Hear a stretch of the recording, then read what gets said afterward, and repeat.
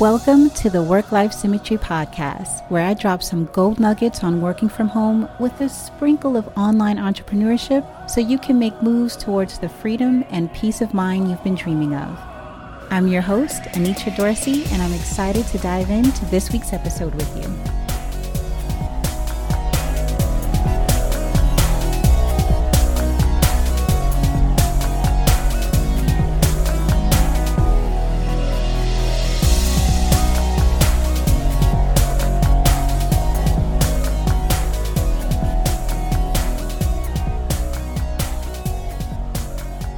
Today, I wanted to share my top FAQs because you may have some of the same questions swirling around in your head, so let's dive in. Number 1, where can I find work-at-home jobs?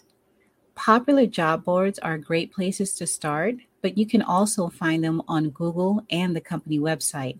And I go into this in more detail on episode 2, titled Where to Find Work-at-Home Jobs. Number 2, what type of jobs are available?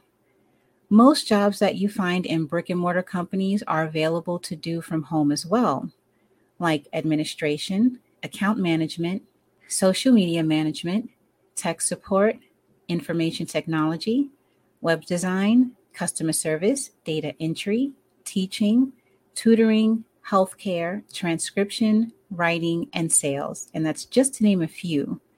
And I connect you to these jobs and more, plus various types of side gigs through the Work at Home Academy.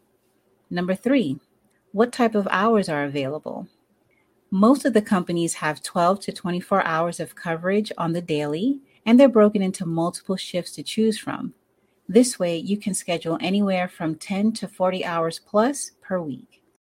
Also, keep in mind that independent contractors set their own schedules in most cases, and they're not limited by hourly caps, whereas employees choose from preset schedules, and they can only work up to 40 hours per week. Number 4, is prior experience needed? Most entry-level positions don't require prior experience, while some of the higher tier positions do. But in either case, online training is always provided. And depending on the type of job you apply to, you'll need to have adequate typing speed and proper phone etiquette. Plus, any additional requirements will be listed in their job description. But you'll definitely need basic computer and internet skills since you'll be doing your job remotely. And you can test your skills online to make sure you have the basics covered. Number 5, how often are jobs available? As with any company out there, they're not constantly hiring. However, they do have a need to fill their positions more often because the majority of the public work in brick and mortar companies and they don't know about work at home positions. So that's a win for you. Number 6, how much do the companies pay? This varies depending on the company, your skill level, and the type of position. But the general range is anywhere from minimum wage to $25 per hour. You can contact the company directly regarding their specific pay structure, and this information can sometimes be found in the job description as well. Number 7, are there any costs to working from home? No. Legitimate work-at-home companies do not charge anything to work with them. However, on rare occasions, a small fee for a background check is needed, and it's only required after the position has been offered to you.